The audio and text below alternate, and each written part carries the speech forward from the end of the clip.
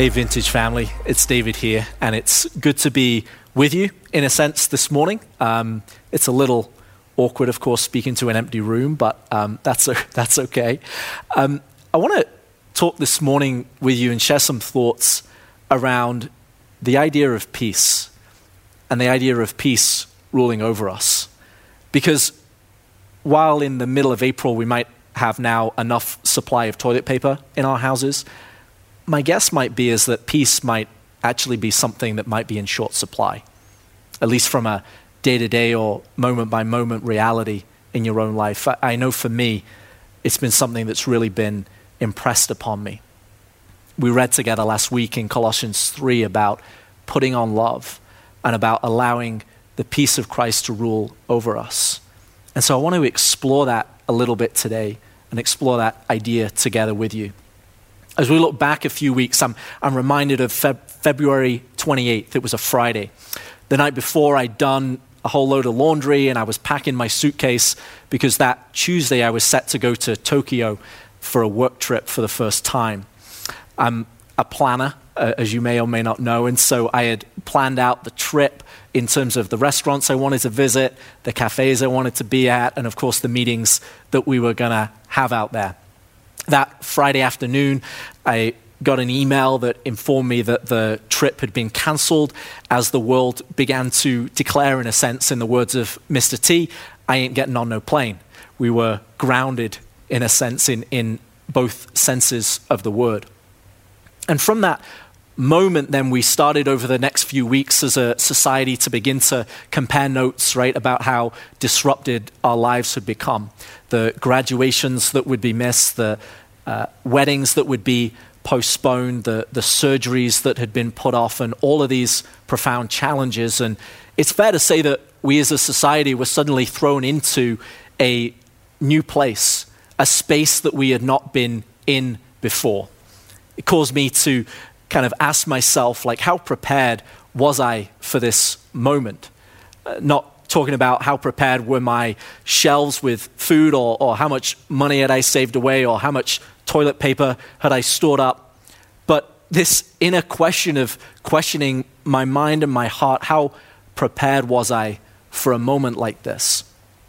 See, perhaps you, like me, at the start of 2020, we set plans and goals and hopes and dreams for the year. I don't know about you, but at no point in my plan was there a line about wanting to learn how to survive a global pandemic. I remember a week or two into this challenge, a Monday morning with our team at work, and about a month of our client work was just postponed right there and then into the sort of unknown future. And I went to the shelf to look for my how to survive when the economy grinds to a halt plan to kind of blow the dust off the cover of it, and couldn't find that plan. And so we find ourselves in moments like this kind of realizing maybe at times our lack of preparedness for the great unknown. Warren Buffett has this line where he says that when the tide comes in, we find out who's been skinny dipping. And perhaps you, like me, hopefully not literally, but maybe emotionally or so, found ourselves somewhat uncovered and unprepared. There's also a reality that when we face moments like this, we realize that life is really not going as planned. And again, to borrow another quote from the boxer, this time Mike Tyson, he said when he defeated a rival one time, he said, everyone has a plan until they get punched in the face. And maybe you feel that this moment has been a punch to the face, or at least a punch in the gut. And so in moments like this, then we ask ourselves how prepared we were for moments like this. But we also ask ourselves a couple of questions. I want to explore them with you today. We ask ourselves, what happens to us when life doesn't go as planned? And then we can also ask the question, what does God have for us in moments like this? When life doesn't go as planned, we can look back to stories in the scripture, right? We can see like when Daniel was taken into captivity in Babylon, or when Joseph was thrown into prison. We see time and time again that life is not unfolding according to plan, at least according to our plan for how the world should work. We see it in the lives of the early disciples, right? We see it, there's a moment when James and John, who are two brothers, the sons of Zebedee, they come to Jesus, and I love what they ask. They ask him this question. In Mark chapter 10, it says this, that James and John, the sons of Zebedee, came to him, that is Jesus, and they said, "Teacher, we want you to do for us whatever we ask." First of all, I love their boldness, okay? But Jesus responds, "What do you want me to do for you?" They replied, "Let one of us sit at your right and the other at your left in glory." You see, they had plans for their own life that depended on Jesus implementing those same plans. There's a reality that for me, and maybe for so many of us, that our relationship with Jesus is about telling him what we want him to do for us. Sometimes the invitation is to pause and say, "Jesus, how can I join you in what you're already doing?" There's this moment in that story where their plans for his life are colliding for their plans for their own life, and Jesus confronts them with that reality. We also see it in the life of Peter, right? In Matthew chapter 16, verses 21 and 22. It says this, that from that time on, Jesus began to explain to his disciples that he must go to Jerusalem and suffer many things at the hands of the elders, the chief priests, and the teachers of the law, and that he must be killed and on the third day raised to life. It says, Peter took him aside and began to rebuke him. "Never, Lord," he said, "this shall never happen to you." At face value, Peter is kind of being a good friend, right? It's like his friend is coming to him and being like, "Hey, I got to tell you something, like, this is not going to go well for me. Like, I'm going to be taken, I'm going to be killed." And Peter's kind of being like that good friend who's pumping him up, who's like, "No, man, you're gonna survive this. You're going to get through this. This isn't going to take you out." And what's happening in that moment is that Peter has plans for Jesus' life that do not match the reality of how things were going to play out. We empathize with Peter, of course. The reality is at times we don't want those things to happen to Jesus because we don't want those things to happen to us. And so there are moments like this where life is not playing out as we planned it. When moments like that come to us, we can experience deep grief. We can experience deep fear. We can experience anxiety. And so when life doesn't go as planned, I think there are a few different ways where maybe we can sometimes respond. One of the ways we can respond when life doesn't go as planned is we can turn back and go back to old ways of doing things, to old behavior patterns, to the ways that things used to work, to the ways that we used to soothe ourselves, to the ways that we used to find security for ourselves. In the lives of the disciples, when Jesus was taken and killed, when things went off script, at least for the way that Peter and others had scripted them, in that moment, Peter and the disciples ran away, and Peter literally went back to his fishing nets. The thing that had brought him security and comfort and provision in his previous life, he went back to that same space.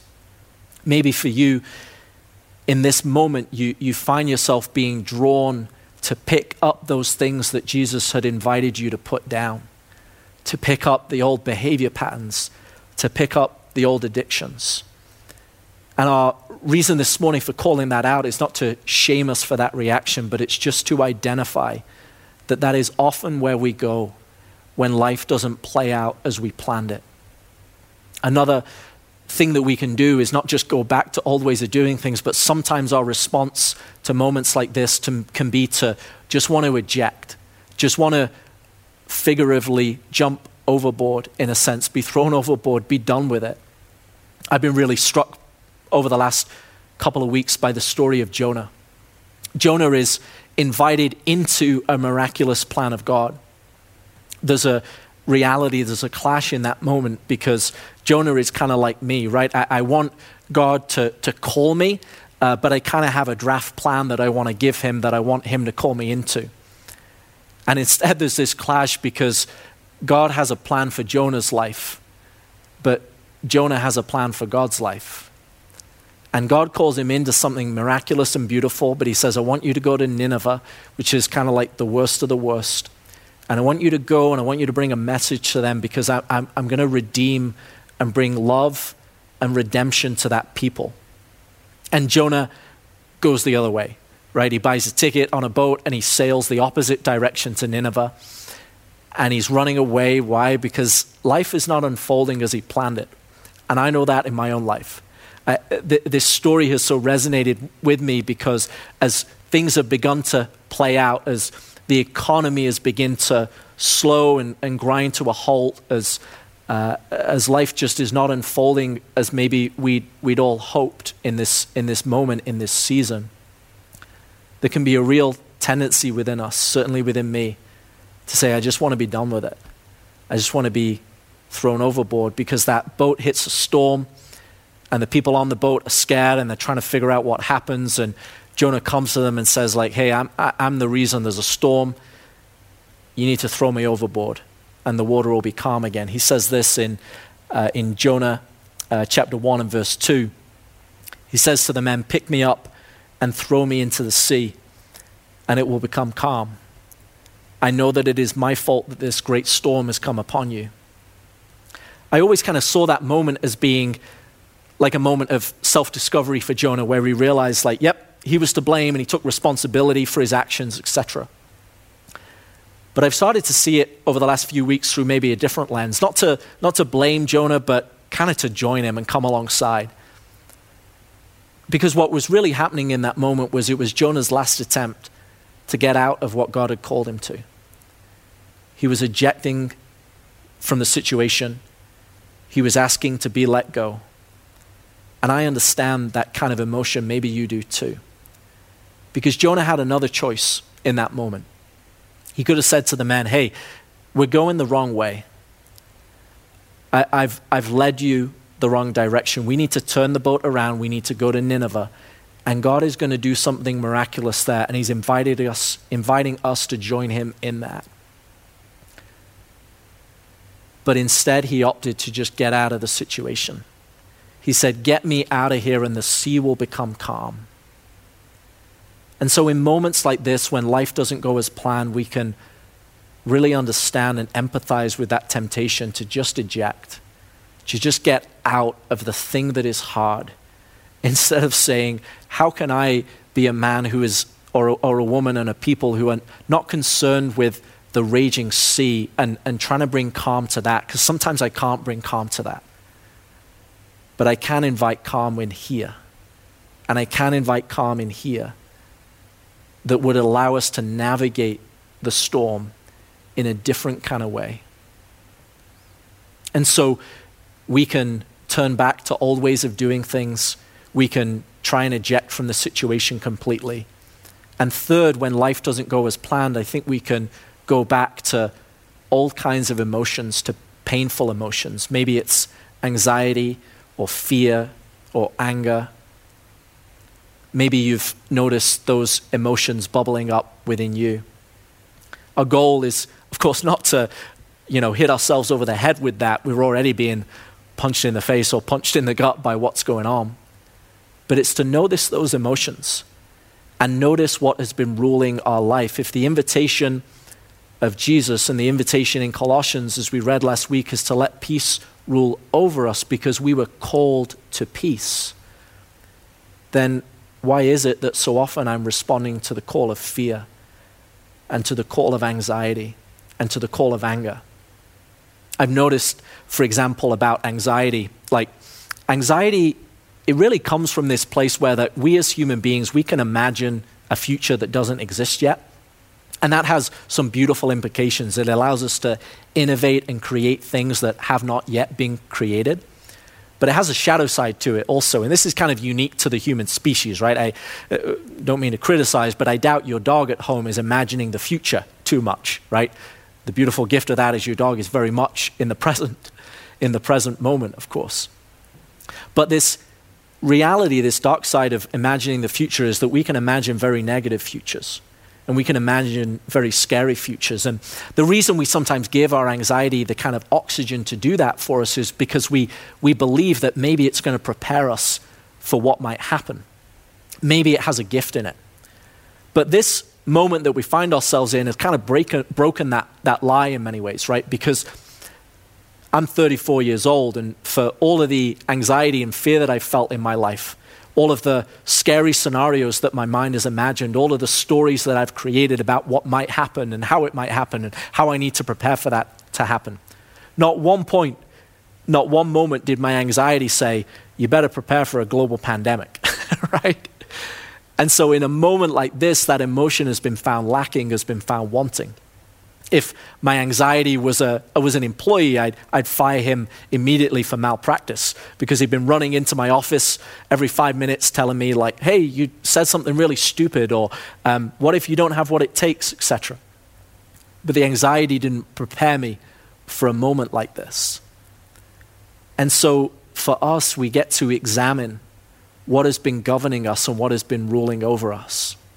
If the invitation is that peace would rule over us, then I get to look in the mirror or look right now into this camera and realize that peace has not been governing my life, that his love has not been ruling over me in the way it might.